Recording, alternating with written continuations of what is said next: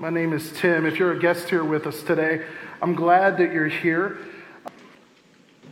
First of all, if you got a Bible with you, open up to 1 Peter 4. 1 Peter 4, we're going to be looking at verses 12 through 19. You got it? Say you got it. Got it. That was fast. Might just be keeping the ribbon in your Bible there, huh? Okay. 1 Peter 4. Would you stand out of reverence for God's word? This is what the Spirit of God has for us today.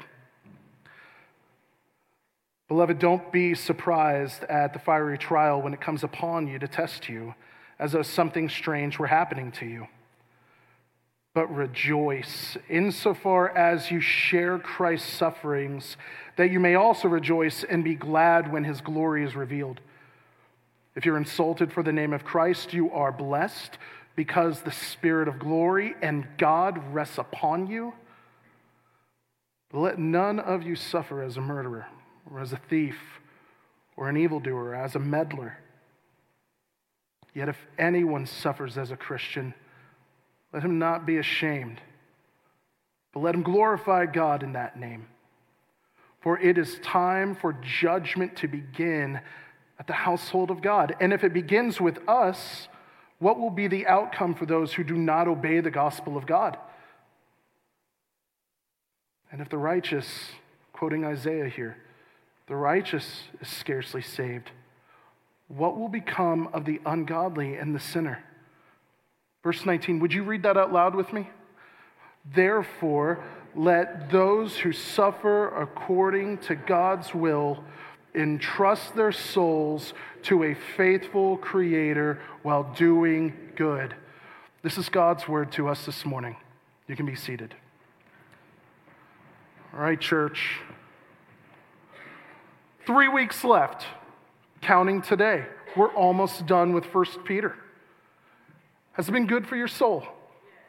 Man, thank God for 1 Peter. We're talking about, if you remember, we defined being a people of resistance. It means that we assume a humble, gentle, holy kind of character while we march through this land that's not our own. While we march through Babylon, while we march to our heavenly home.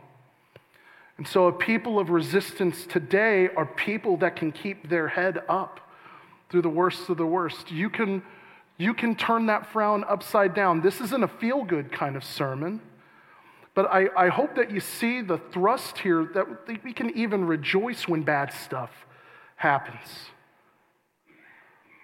We're a weird kind of people. We're the only people on planet Earth that walk towards death joyfully. Do you see that?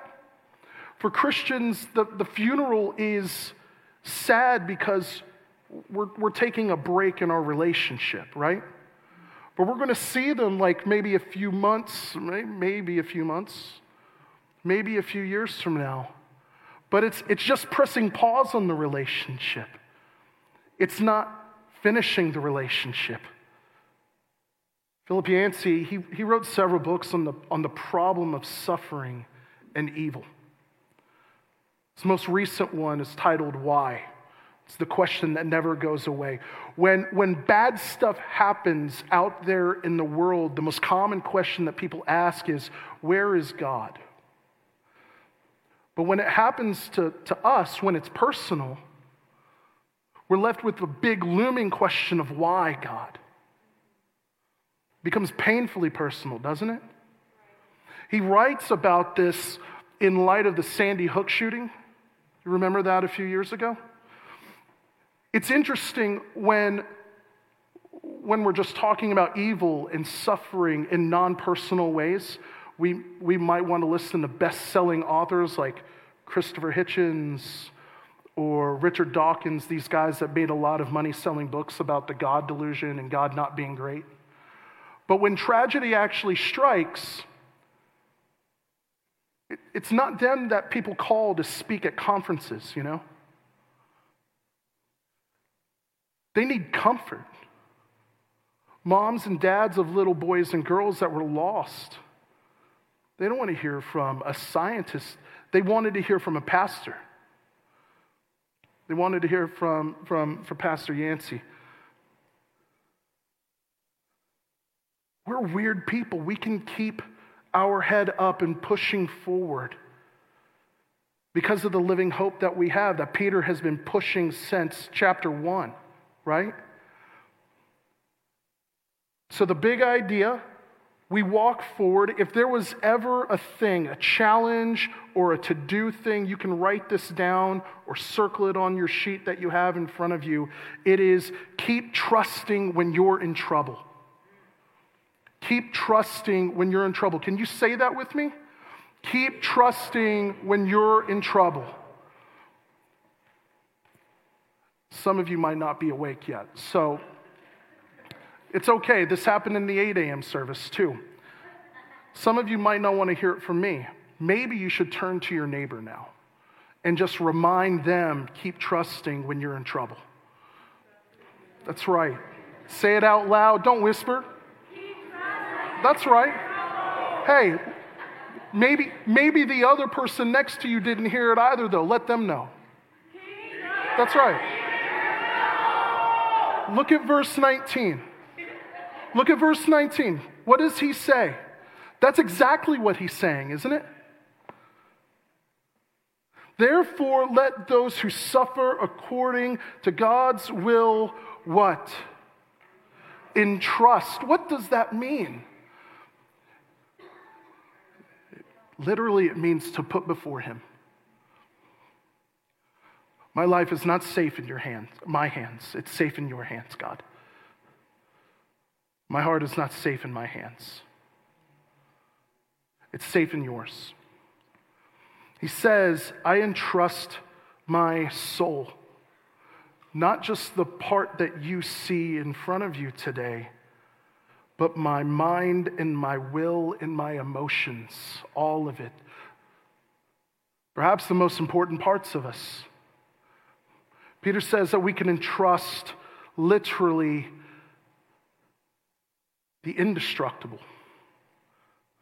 the immortal parts of us to him. Peter's calling for churches in the Asia Minor under the authority of someone that doesn't like them to trust even when trouble comes. Who are they to trust in, though? He says that they're trusting in a faithful creator. This is the first time he uses creator language in this passage. And this is really important as we get to the end of it, where he calls out to Rome as Babylon, that stands against God and his kingdom. In the Roman Empire, the emperor was considered to be deity. He was powerful. He was the one that brought peace to Rome. He's the one that kept peace in Rome. He's the one that can send people to jail or take their life. He doesn't call them Christians. He doesn't call you and I to trust in political powers or try to make nice and cute with them. We don't fear the one that can kill the body. We fear the one that can kill body and soul. It speaks to his power. He's not just strong, though. He has intentionality, too. He says that he is a faithful creator. This is the kind of God that we serve and know and love and worship. Go all the way back to 1 Peter 1.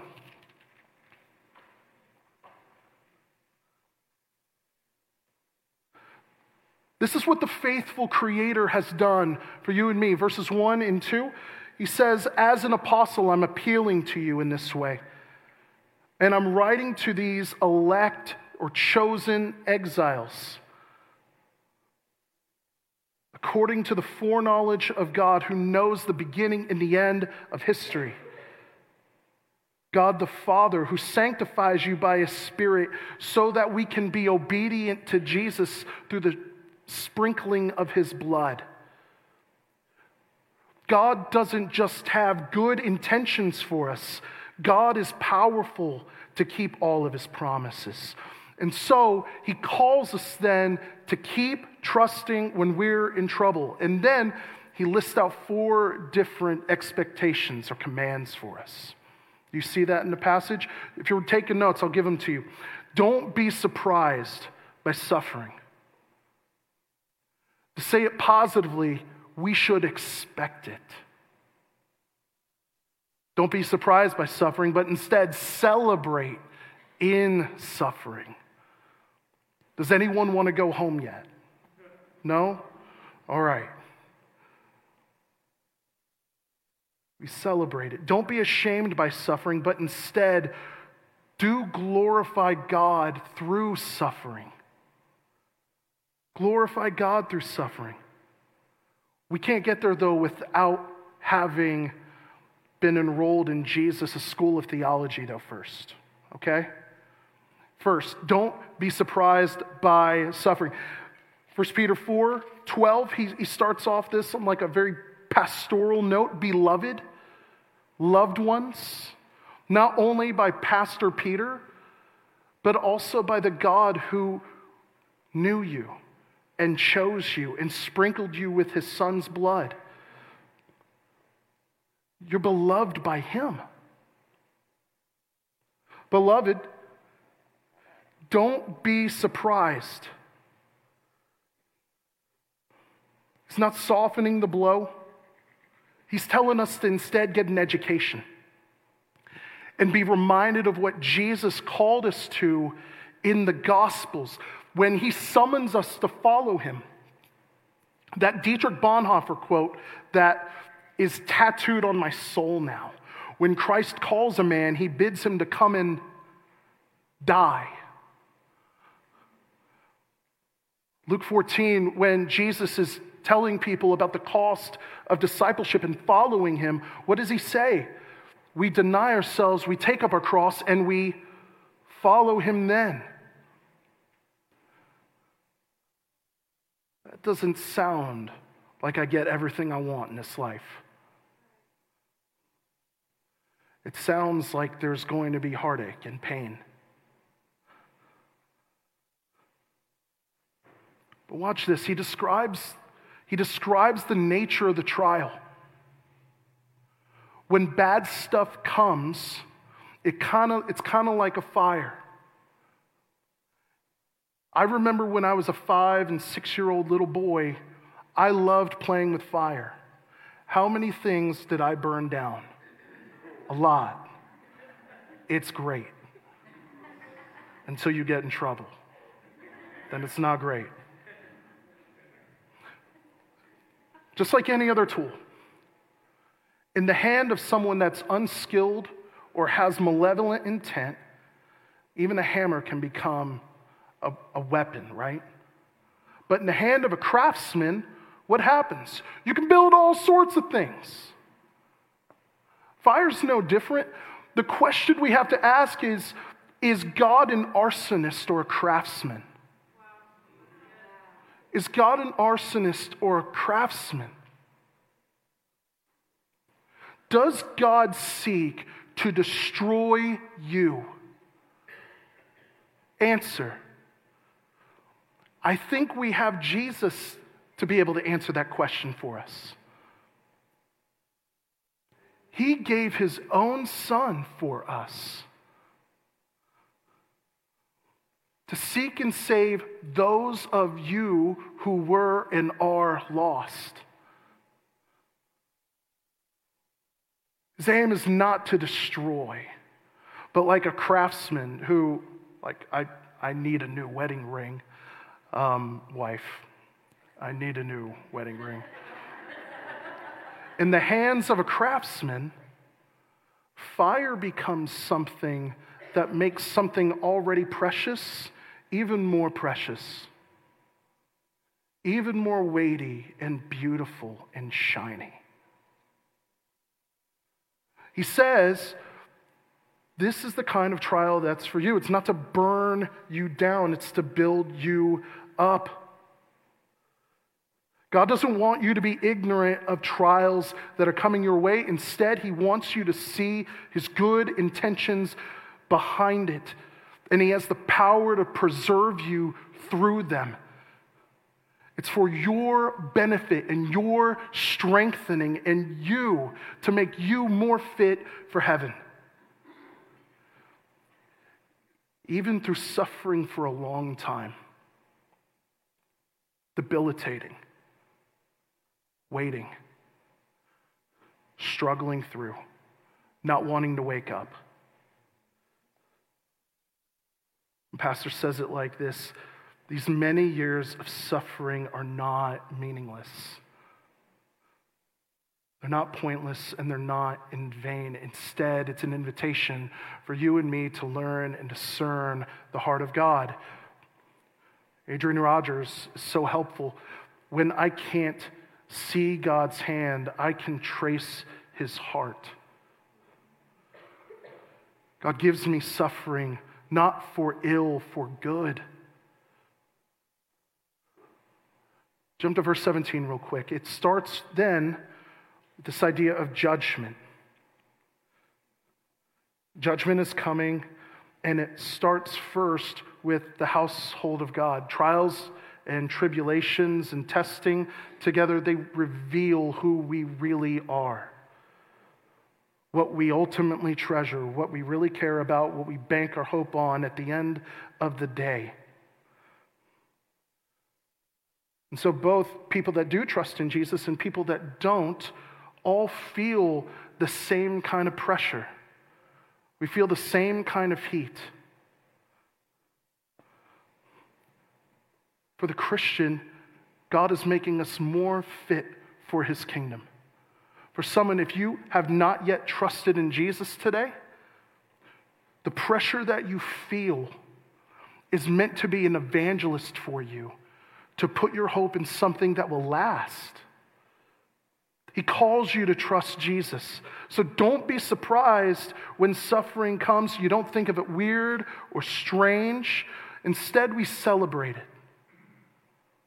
We rejoice in it. The reason why we can sing, "It is well with my soul," is because of this passage. We celebrate in suffering.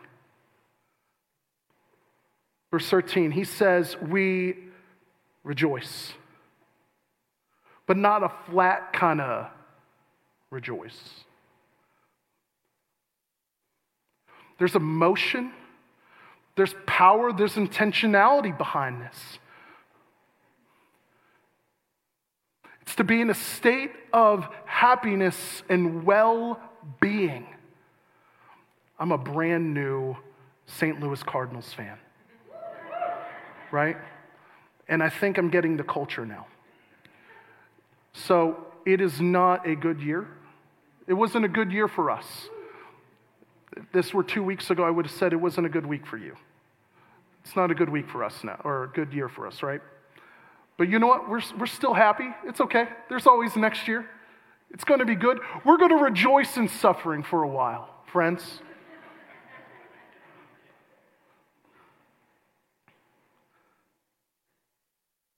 Our hearts, while our faces might wince from pain,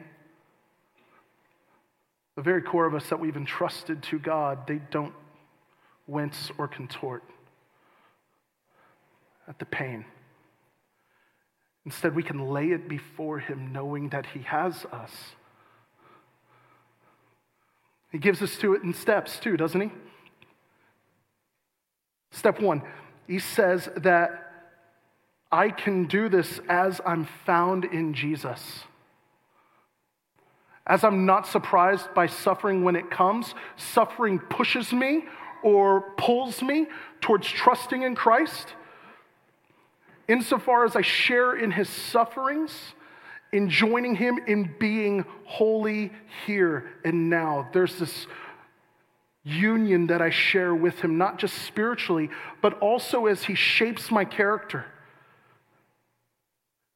And when we do, we put Jesus' worth and glory on display. We have to wrestle with what he said concerning his own character and how other people received him. If he who was holy and perfect and gentle and mild, if other people didn't receive him, why do we think that people would receive us? He who is infinitely perfect and immeasurably beautiful.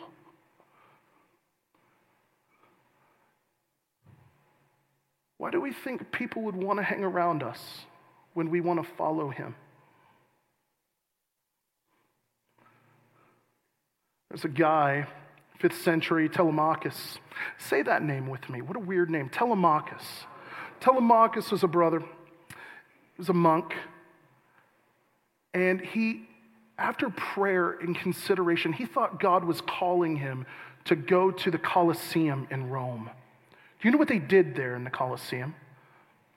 It was a blood sport where men would fight other men for the enjoyment of the citizens. And this was a tragedy. And Telemachus was broken about this. The story goes that he heads to Rome. It's at the Colosseum. There's a fight going on. He springs into action, jumps in the way, and tells everyone, "You can't do this. Stop." Then there are 2 alternative endings to this. One was they stopped for a moment and then decided together, let's just kill this dude. The other one, the crowd roars at him and begins to take pieces of the broken Colosseum and they start throwing them at him. And they bludgeon him to death.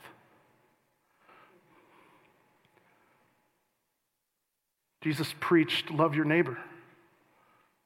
This Telemachus brother, monk, 5th century, he wanted to stand in the way of what Rome loved and valued, and they did not receive him well.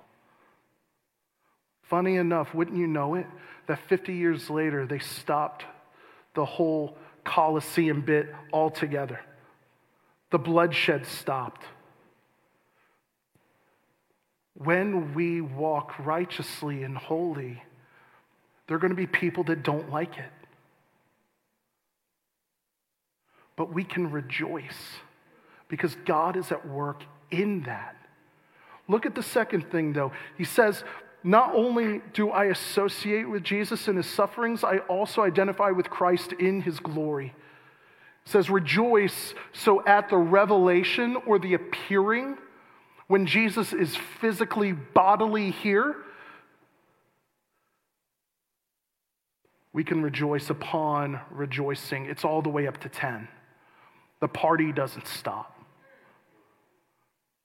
If I rejoice in suffering now, I rejoice in his return later on. Does that mean, and hear me carefully, if the expectation for the believer is to experience some kind of chafing as they live holy, gentle, humble lives here on earth, while in Babylon, while living in a world that is not their own, does it mean that if we do not experience difficulty or hardship or suffering for Jesus' sake in any way, shape, or form, that we do not belong to him?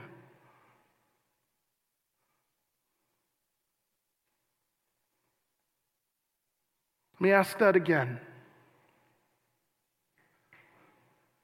If there is no difficulty or hardship or suffering for Jesus' sake in your life,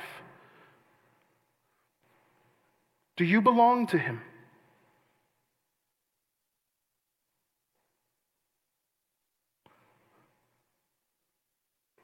When Pastor said it like this, you cannot follow Jesus faithfully and be respected or loved by the society in which you live.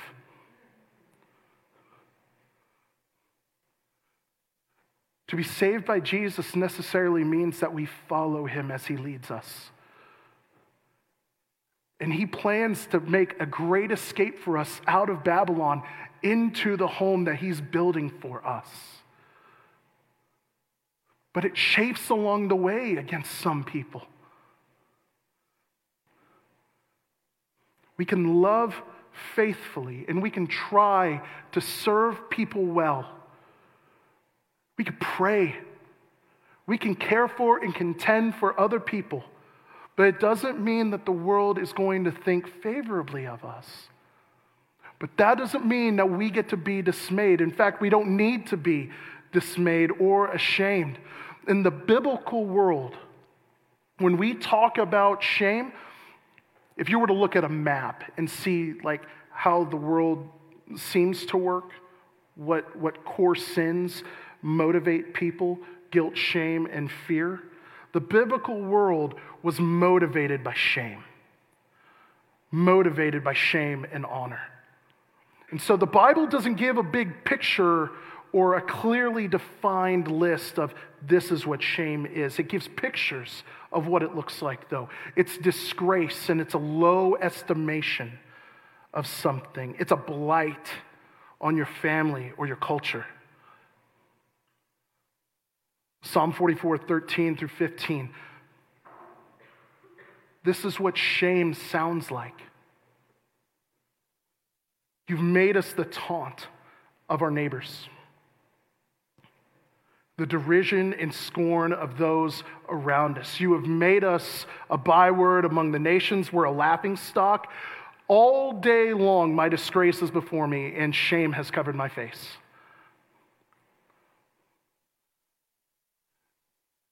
Shame looks like you were on the school bus and no one wants to sit next to you.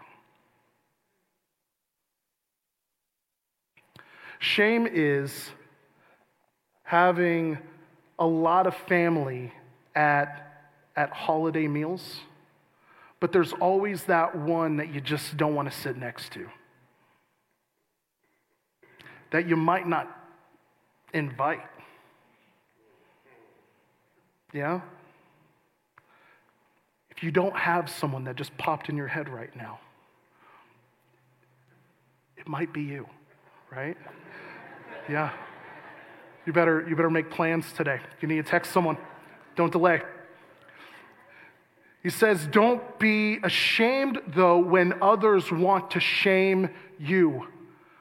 Just because someone else wants to make you an outcast doesn't mean that you're not received well by the one whom opinion really matters the most at the end of the day. One of my favorite stories in the Bible is the story of Mephibosheth. He makes a small little cameo in 2 Samuel. David's king. Saul's family is pretty much all gone, save one individual. David wants to show kindness to someone in Saul's house because he loved his best friend, Jonathan. One of Jonathan's sons, Mephibosheth, lives. Mephibosheth was previously an enemy to David by association. Mephibosheth was also a paraplegic because of a childhood accident. What happens? It's not based upon anything Mephibosheth ever did in his ashamed state. King David invites him into his home and promises and pledges to love him and feed him, care for him. You're a part of the family now, bro. And that's what Jesus does for us. Jesus takes us in our suffering and shameful state, and sinful state, and invites us into his home to be a part of his family. While we were at the bottom, Jesus loves us to the sky. He seats us with him, no longer destitute anymore, no longer shameful as some others might think we are. Instead, we're welcomed and seen and loved. We're honored. When now we were the kid that no one wanted to sit next to on the school bus, Jesus wants to. When no one wants to invite you to your family get-togethers, you're on Jesus' list. Jesus invites you. Jesus seats us with him. Jesus forgives our sin and shame.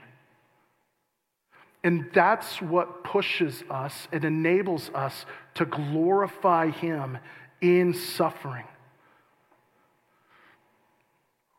We can display the weight of his beauty and majesty and power.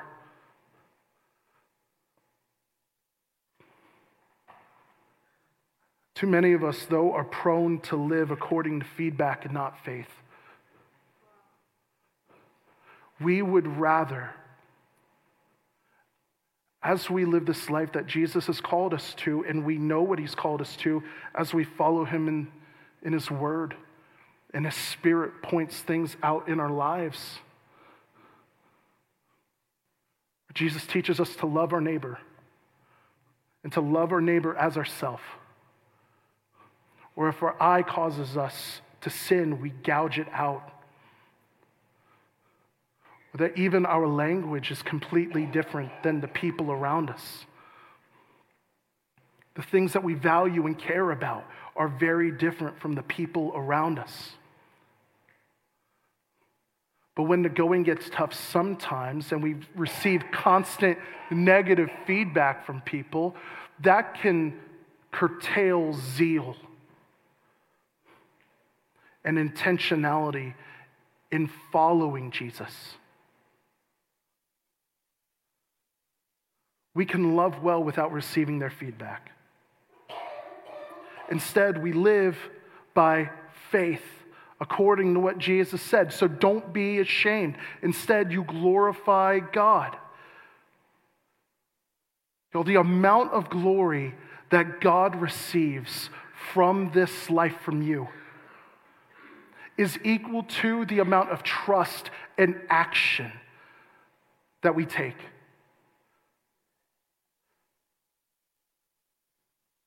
The amount of glory that God gets from us here and now is equal to the trust and action that we take. And so we give God glory by doing good things for other people. This is good. He commands us to do that. We give God glory by entrusting our soul to him. We give God glory by expecting bad stuff to come and yet rejoicing all the same.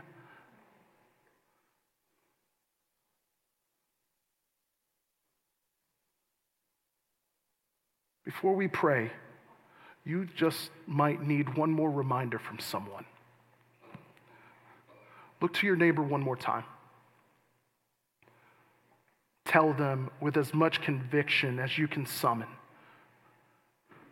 Keep trusting when you're in trouble. Man, you all don't need to be afraid. You can speak up. It's okay. Let's try that one more time. I don't know if your neighbor heard you or not. There's a lot of commotion right now. Keep trusting when you're in trouble. Keep trusting when you're in trouble. He's got it, y'all.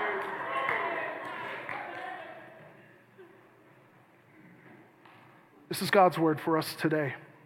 Let's pray. Father, thank you for today, and thank you for meeting with us. Life is fleeting. Pain seems long sometimes and unbearable, but we can entrust our souls to a faithful Creator.